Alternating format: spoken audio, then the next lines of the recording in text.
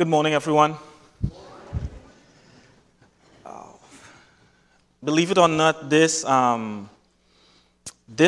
past week, as soon as June 1st hit, became really, it's been an emotional roller coaster for me these past few weeks, to say the least. But this past week, as soon as June 1st hit, it became a little bit emotional for me because it represented just one full year of us being with Antioch thus far. So this Sunday today would be one full year that I've been preaching at Antioch. And I'm sorry I didn't take a picture because when we first moved into the house back there, if you guys didn't know, I live right in the back, just across yonder, the parking lot. But when we first moved in, all of the individuals who helped us move in, they did this thing where they staged and they set up little notes, little sticky notes just all over the place. So we would find little notes here and there. And I'm sorry I didn't take a picture of this one particular note. There was one note that said, hope you make it because the last family that stayed here didn't last a full year. And I guess that was in reference to JP and Megan having been in that same house for just a few months, and then they got a place of their own and they moved out. But it was creepy, but it was funny all at the same time. So I'm really thankful for a number of reasons. I'm thankful that God had blessed us to make 365 days preaching here at Antioch. If we do leave, we've at least missed the mark. All right, so that's good. But I really want to take the opportunity on behalf of my family to really say thank you to the Antioch Church for just the way that you have welcomed us. It's been a journey. It's only been a year, but it feels like a whole lot more. It's been a journey of us trying to get to know you guys and you guys trying to get to know us. And this accent has been thick, but the Holy Spirit has moved in your ears. And it's been translating. Jose and Elena hasn't been the only individuals translating a different language. The Holy Spirit has been doing it week after week after week. And I'm just so glad. I must say, we are happy to be here with you guys. And I pray, hope, and trust that God continues to bless this ministry in a wonderful, wonderful way. Before we get directly into our message, and I really do intend to get directly into the message, let me just make a quick plug just one more time. If you were here on this past Wednesday for the first installment of our Wonderful Wednesday series, just show by a raise of hands. All right. If you intend to be here this coming Wednesday for the second installment of our Wonderful Wednesday series, just go ahead and raise your hand. Let me see. All right. Because I really just needed to get our head count to know if we needed to move our service from downstairs to upstairs. Because last week we were packed. If you saw any of the pictures that we posted on Facebook, there was literally only like about... this is not the preacher count, by the way, but there were only about 6 to 8 chairs to the dead front of the worship hall that was empty. Every other seat was filled. And anybody that came in afterward that didn't want to walk all the way to the front because they were late, we don't judge late folks. We don't do that here at Antioch, all right? So I just want to let you know, if you come late, feel free to walk to the front. That's fine. That's totally fine. But I'll let you know it's going to be packed, and I hope it's packed. I hope you come prepared to sing and to praise God together. We'll do it in English and Spanish. I hope that you come prepared to pray together, because that's what we did this past Wednesday. And of course, I hope you come prepared to hear a strong word from God, a transformative word. It's not just come and put your butt in the pews, but it's come and allow God's word to transform us and to renew us and to fill us for whatever he has in store for us ahead. And so I want to encourage us, if you haven't made up your mind just as yet to be here this Wednesday, I want to encourage you to come out and be a part of that and choose to be there from here on out every single Wednesday as we engage in this Let's Go Deeper Wonderful Wednesday summer series. as I beg your attention into this text is such a familiar text to us. And even though it's such a familiar text to us, I usually say Psalm 23, and Lance and I had a little chuckle this morning because he was like, he never heard of that. You know, I'm all about the 23rd Psalm. Again, the Holy Spirit is an image just translating stuff here and there. So as we think about this psalm, there are some things I wanted to at least highlight or revisit concerning this particular praise of the man of God, the man after God's own heart, David.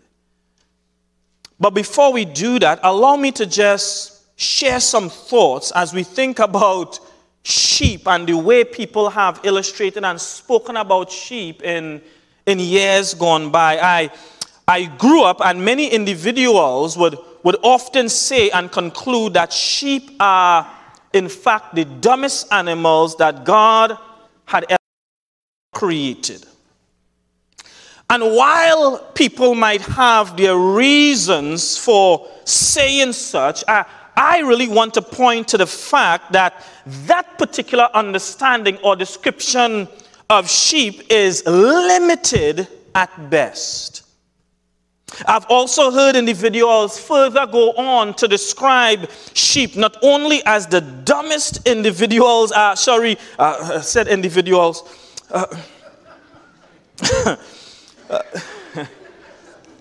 no pun intended. But I've also heard people describe sheep as not only the dumbest creatures that God ever created, but also the most stupid of animals ever made. They are so dumb that some people describe that they would eat and walk over a cliff for lack of raising their head up. They would graze and they would move and they would fall into a ditch had it not been for the wisdom and the protection of the shepherd.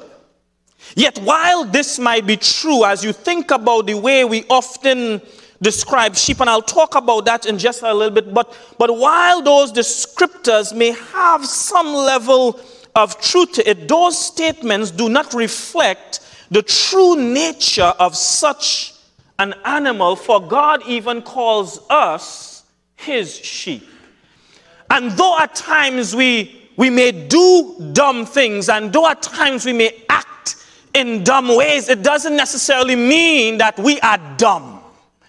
Though at times we might do stupid things or say stupid things, it doesn't necessarily mean that you and I, or human beings, are stupid. So really, when we think about those descriptors, they are limited at best to some character defects and flaws in the sheep, and they are limited at best to some of the character defects and flaws of us as human beings. Notice this about sheep, if you will. Sheep by nature are not necessarily aggressive animals.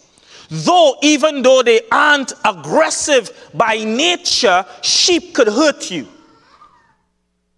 If you know anything about sheep, not every sheep is about this high. Some sheep grow really big. And being a wild animal, as soft-natured as they are depicted to be, I'm telling you, a kick from one of their hind legs could injure a child, or could injure a woman, or could injure the shepherd himself. So even though sheep are not aggressive by nature, they can still hurt you and hurt themselves. Sheep are not easily equipped, and maybe this is why as the rest of creation looks at sheep, they see sheep as dumb, they see sheep as helpless, they see sheep as weak, and so sheep are not readily or easily equipped even to defend themselves, though they do have some form. As minuscule as it might be, they do have some form of defensive mechanism. You think about the wolf, and the wolf has claws, the wolf has fangs. You think about the predators in creation, and they are equipped to hunt, they are equipped to kill, and they are equipped to eat and to rip apart meat. Sheep doesn't have the necessary tools that we might think, the conventional equipment in their body to protect themselves, but they do have a defensive mechanism. What do you mean, Brother Morgan? Well, there are instances when a shepherd is not around. There are instances if sheep feel threatened enough, they will run so far a distance, and the older, bigger sheep, the ones who could be a little bit more intimidating to the wolf or to the predator, what they would do is that while they might be running in one direction, the older sheep would slow down just enough so the younger sheep, the lambs, and the older sheep would run ahead of them, and the bigger, stronger sheep would stand their ground, and they would turn around and they would act as a wall of defense against the predators. I need for you to see this. Daniel, won't you mind just standing here for just a little bit? This is not even my sermon. This is just the introduction, but won't you mind? Tim, won't you mind just standing for a bit? Brother, won't you mind just standing for... I'm not just calling people because they have a certain level of size, but I want you to see this. Won't you mind just coming here? And so what the sheep would do, the bigger sheep... Tim, you're big, bro. I need for us to see how sheep operate, because though we might class them as dumb, and though we might class them as stupid, and though we might class them as defenseless and helpless, that's not necessarily the case. So the bigger sheep, what they would do, they would allow the young sheep to make their way through. And then when they make their way through, what they would do is the big sheep would turn around and they would stand their ground. So the weak sheep would be behind, the young sheep would be behind, and the bigger sheep would act as a wall of defense. And so they don't have fangs now. They don't have claws now, but they would stand in defense. You guys seeing this? They would stand in defense against the predators, all because they understand that there is strength and there is unity in numbers. Whenever the sheep didn't have this mechanism, they would have an individual called the shepherd. And the shepherd, they would trust the shepherd so much that when they couldn't fend off the predator, the shepherd would come in, and the shepherd would have his rod and his staff. The shepherd would have his sling. The shepherd would have his spear. The shepherd would have his sword. The shepherd, when the sheep couldn't do it for themselves, the shepherd would step in, and the shepherd would act as their line of defense. Let me get to this sermon. Before we get out of hand. So the sheep are not readily equipped to defend themselves, but they do have some type of defensive mechanism. Sheep are easily startled. Sheep are dependent on the shepherd, and fully dependent at that. Sheep are used in scripture and in antiquity to represent innocence. Sheep are used in scripture and antiquity to represent purity. Sheep is used in antiquity and scripture to represent gentleness. Sheep is used in scripture and antiquity to represent meekness. Sheep is used in scripture and in antiquity to represent sacrifice. So when I think about sheep, don't see sheep anymore as being dumb and stupid animals. See sheep as being dependent on their shepherd.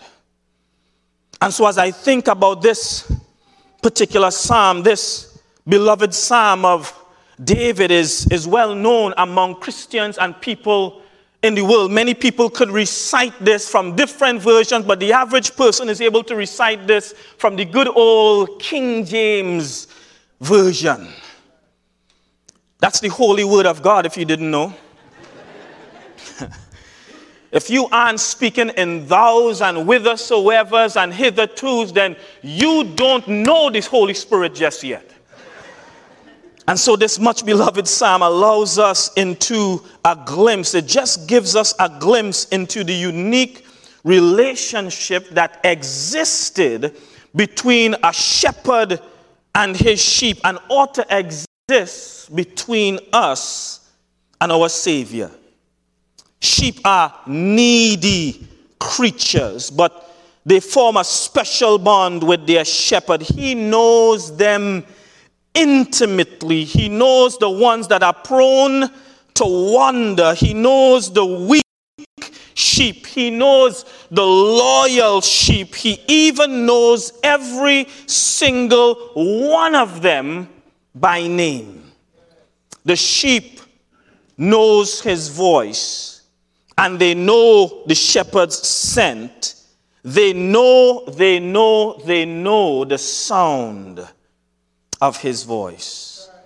So in our text on today, I want to share with us some things that is pretty evident, but sometimes we need a quick reminder as we see David impart his heart with regard to this relationship that exists between him and his Lord, him and Jehovah, him and Yahweh. Notice in the text as David highlights the relationship, he does not say that the Lord is a shepherd, even though the Lord is in fact a shepherd. Nor does he say the Lord is our shepherd, though in fact the Lord is our shepherd. No. Notice in our text, David starts off using a personal pronoun my to indicate the relationship that exists between him as a sheep and Christ or God as the shepherd.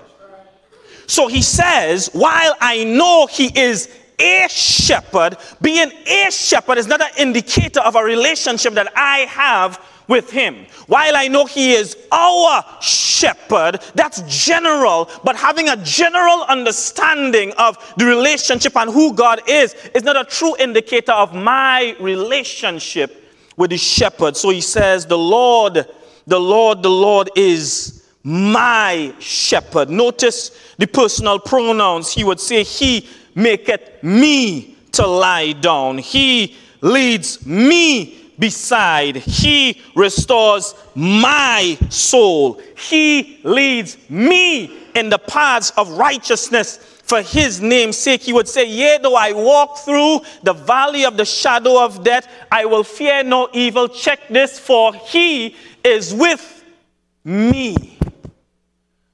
So as David is pouring his heart and he's showing his confidence in this text, I want us to take note that while, yes, God is a savior to the world, there must come a point where you and I have a personal relationship with God. He might be the God of your grandparents, but you have to have a personal relationship with him. He might be the God of your parents, but you have to have a personal relationship with him. He might be the God of your boyfriend or your significant other, but you have to have a relationship with him. It's my Lord, is my shepherd. So as we think about this, I want us to see this really quickly. This represents a personal relationship. It's not enough to allow the relationship that our parents have, or friends have, or spouses have to be the driving force in this. You and I need to have a personal relationship with our Lord. It's him and me. It's me and him. It's him and me. It's me and him. It's me and him, and it's him and me.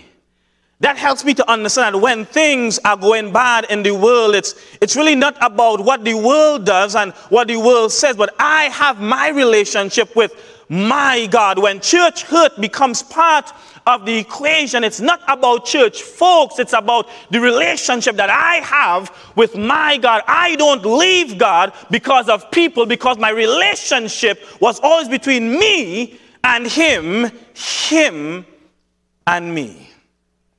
So as David highlights this reality, he wants us to know that there must be a personal relationship that exists between us as sheep and the Lord as the shepherd. Take note of this, church. If you are taking notes, this personal relationship, this him and me, this me and him type of relationship positions the individual. It positions me and it positions you to be the recipient of the shepherd's choicest of blessings. And it grants us full access to all that the shepherd has and all that he offers. To put it a different way, when we have this close personal relationship with the shepherd, when it's a relationship that's existing between us and him and us, everything that we receive is not secondhand. What do you mean by that, preacher? It means that every blessing I receive is from the Lord himself. It's a direct revelation. It's a direct receive. And I don't have to be blessed because I'm hanging out with somebody who is in turn blessed. I'm not just a recipient of the overflow of somebody else's blessing, but I am blessed because I have a connection with my Lord and Savior. Let me see if I can illustrate that. There are times, I don't know if this has ever happened to you, but have you ever received a job or something of that sort based on the fact that you know somebody else? And so there are times when you probably go for a job, or maybe you weren't even looking for a job, but because you are so-and-so's son or so-and-so's brother or so-and-so affiliate, or you go to church with so-and-so, they know you because of the other person's association with them. And so they make that association with you, and they give you a job, or they bless you some way. That's when your blessing comes as a result of an overflow of somebody else's relationship. But what I'm talking about here is being the recipient of the blessings and having access to everything that the shepherd has from a first-hand basis. So your peace doesn't come from somebody else's faith. Your peace comes from your own faith. Your confidence doesn't come because somebody else seems confident and they're walking strong in this moment. No, you're confident because of your faith in your Lord and your God. And I think too many times what happens is that we lean on other individuals. So if the husband becomes shaky, the wife becomes shaky. If the parents become shaky, the children become shaky. If the preacher becomes shaky, then the members become shaky. Too many times we live our lives as Christians on somebody else's faith. And I think David is trying to help us to understand that this be a personal relationship that ought to exist between us and the shepherd. Consider this, church, as we hasten to the conclusion of this brief exhortation. Notice this as we canvass through the annals of this text. And in verse number 1, it would say, "The Lord is my shepherd, I shall not want." David is showing that that's a point towards contentment. In verse number 2, he makes me to lie down in green pastures. That's God's nourishment. He leads me beside the still waters. That's rest and security. He restores my soul. Verse number 3, that's realignment from time to time. Have you ever felt unsettled in your life? Have you ever felt out of whack, I guess is the terminology that we would use, or have you ever felt out of balance? And so he says, he restores my soul. He brings you back to a place of alignment, brings you back to a place of redemption in him. It's the Lord who does that. Nobody else could restore your soul. I know sometimes we find solace in things and we find solace in people, but if you put your trust and your confidence in things, if having a job is what gives you confidence and gives you peace, then guess what happens when you don't have the job anymore? If having a certain amount of money in the bank is what gives you peace of mind, then guess what happens when you get that notification from Bank of America that your bank limit is underneath $100 in the bank account? If your trust is in somebody else, a husband or a wife, and when that person is no longer with you, I'm telling you, if your trust and your love and your peace is in that person, then when that person steps out of your life, for whatever the reason is, then your faith and your peace is shaken. But he says, guess what? When your peace and your confidence is in the Lord, he is able to restore and realign your souls. He leads me in the paths of righteousness for his name's sake. That's his governance and that's his guidance. Yea, though I walk through the valley of the shadow of death, I will not fear any evil. Why? Because you are with me. Your rod and your staff, they are comfort to me. That is all because of the protection in the presence of the shepherd. You prepare a table before me in the presence of my enemies. You ever hear the statement, no weapon formed against you shall prosper? You know what it means for the Lord to prepare a table for you in the presence of your enemies? That's a bold blessing that no one can take away from you. That's God blessing you in the midst, in the very presence of your haters. That's in spite of somebody praying evil against you and your family and wanting to do bad to you. God still lifts you up in the midst of all of that chaos. He says he prepares a table before you in the presence of your enemies. He says he anoints my head with oil. That's sanctification, and that's his tender care. Let me stop right there for a minute before I move on. I need for us to see this because sometimes we would miss this if we didn't know it before. A lot of the times when you look at the Old Testament, the idea of pouring the oil on the head was something that was often used when it came to priests or to kings. It was a means of sanctifying or setting apart an individual for a particular use. And so when it was time to anoint the priest, somebody would come and they would anoint the priest. Usually a prophet would come and he would anoint the priest. And that meant that this person was sanctified for a particular use. When it was time to appoint a king, here comes the prophet again. And the prophet would take oil and he would anoint the king. And this was an indication that this person is set apart for a particular use. And so we are set apart as God's people for a particular use. But also, here's what I want us to see. There are times, because sheep don't have the ability to help themselves a lot of times, there are times in the year when sheep will encounter parasite, a specific parasite at that.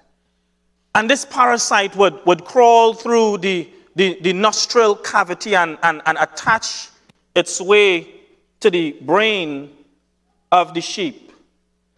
And the only way that the sheep knows or attempts to try and get that parasite out is by finding a rock and beating its head against it. And if you could imagine what would happen if you were to beat your head against a rock with a certain level of force for a particular period of time, it becomes bloody. It becomes a sight. It becomes a scene. But the sheep does that because it's trying to dislodge something that's on the inside that it can't reach or pluck out for itself. Don't miss the illustration. Don't miss the application, because sometimes as we attempt to remove things from our lives that we have no means of really doing on our own, we just beat our heads against some rocks from time to time. Anybody ever beat their heads against a relationship rock? Anybody? You ever beat your head against a boyfriend rock? Or a girlfriend rock? Let's go a little bit more intense, a husband rock? Or a wife rock? We beat our heads against rocks trying to dislodge things that we don't have the capacity to deal with, but we're trying our best. And in the process, we just make a mess of our very own lives. But the shepherd comes in. This is why I love what Lance said this morning. The shepherd comes in as bloody as the sheep is, as nasty and as smelly as the sheep is, as putrid as the sheep is in this moment. The shepherd comes in, and with the care of a father to a newborn baby, he bends himself down and he puts the sheep head on top of his lap. And he takes the oil and he calms the sheep first and foremost. And he might say things, and of course they're speaking in a totally different language, but I'm going to try and translate the scene for you. He might be saying things like, shh, you don't worry about it. I have it. You shh. I know it hurts, but it's going to heal. Shh. You don't worry about it. It's bloody, but that's okay. I could deal with it. Shh. Settle yourself. Settle yourself. I'm here to help. And the shepherd might be using words of comfort and words of affirmation. All the while he is positioning the sheep to help the sheep and to pour the oil on top of the wound. And as he pours the oil on top of the wound, he would help to cleanse the area. And by chance, many a times what would happen is he would see the parasite, because the sheep would have done enough to dislodge this parasite to where you would just see the tail end or some part of the parasite just protruding up inside the nostril of the sheep. And so now the sheep has done its part and the shepherd comes and he does his. You guys with me this morning? As much as the Lord is our shepherd and he's there to protect and he's there to guide and he's there to heal and he's there to take care, there are things that you and I, we need to do our part in taking care of our problems as well. So in that moment he reaches in. They didn't have the fancy tools that a lot of veterinarians have today, but he would use his hands. And with blood and oil on his fingers, he would reach into the nostril of the sheep and drag out the parasite. He anoints my head with oil. Anybody ever get a spiritual busted head before? Anybody ever had an emotional parasite before? Anybody ever had a mental breakdown or been in mental distress before?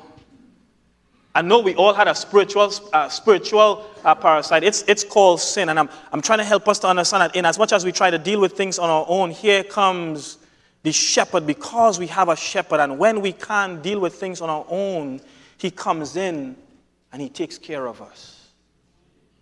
But that's a personal relationship. Because there are things, church, if you didn't know, there are things in this spiritual journey that your husband can't do for you.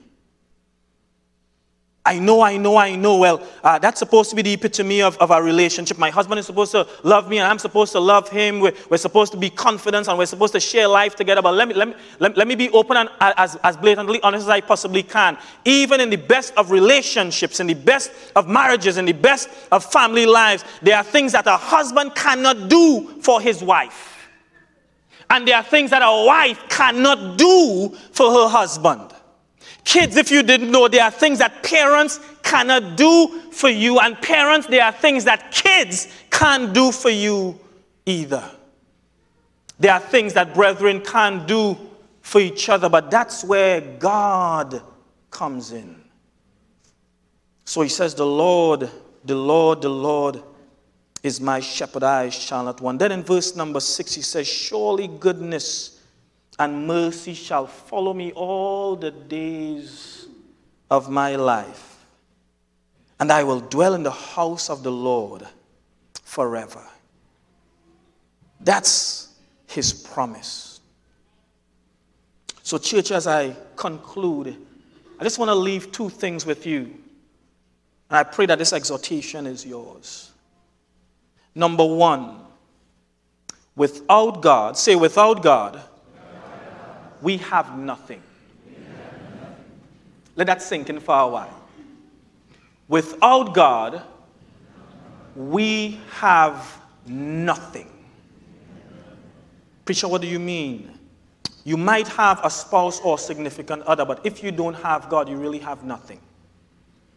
You might have a nice house to call a home, but the truth is, if you don't have God, you really don't have anything. You might have money, all the money that you need and want, but the truth is, church, if you and I don't have God, the truth is we have absolutely absolutely nothing. And so David is mindful of the fact that without God, if he does not have God in as much, and we don't know when David would have penned this particular psalm, but let's just assume that he penned this particular psalm when he was king. He understands that I might have a throne, but if I don't have God, I have nothing. He understands that I have a family, but if I don't have God, I have nothing. He understood that I have status and power, but if I don't have God, I really don't have anything. So that's one thing I want us to notice in this text. Without God, we have nothing. And number two, as I leave this with you, repeat after me. With God. With God. I have everything. You get that? With God, he says, I have everything that I could ever need or desire. Notice this as we stand. I want to ask you to stand. JDK, get ready. I'm just going to do this really quickly. David, in the psalm, he highlights some things in this relationship between him and his Lord, him and his shepherd, that indicates a true intimacy that he would have had in the relationship with the shepherd. And I know that that's true because David, as he describes this relationship and he describes this confidence in this God, what he does here, and we may not necessarily see it, is he calls upon the several names of God in Scripture as he shares his confidence and offers his praise. So notice in the text, here is what he does. He says, the Lord is my shepherd. That's by virtue of name of God. That's Jehovah Ra.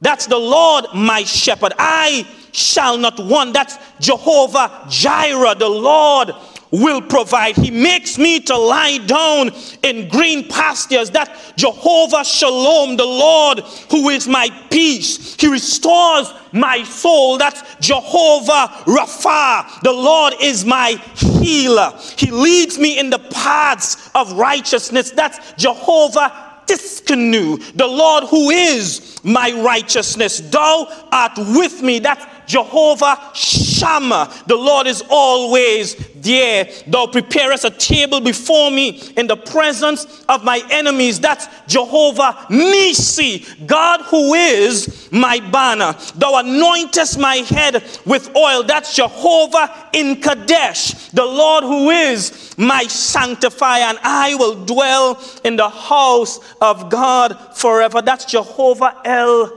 Elyon, the Lord who is forever. So I need for us to see, if you didn't see it before, that the same way that David had a personal relationship with his Lord and with his shepherd is the same way that you and I need to have that same relationship with our Lord and our shepherd.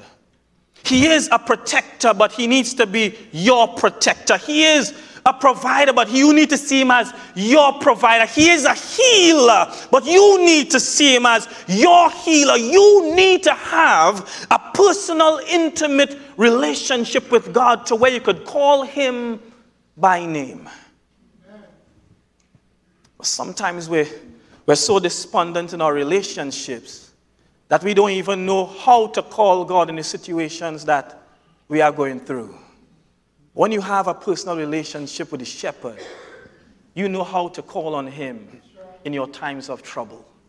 You know how to refer to him in your times of need. You're not afraid to praise him because you have a personal relationship.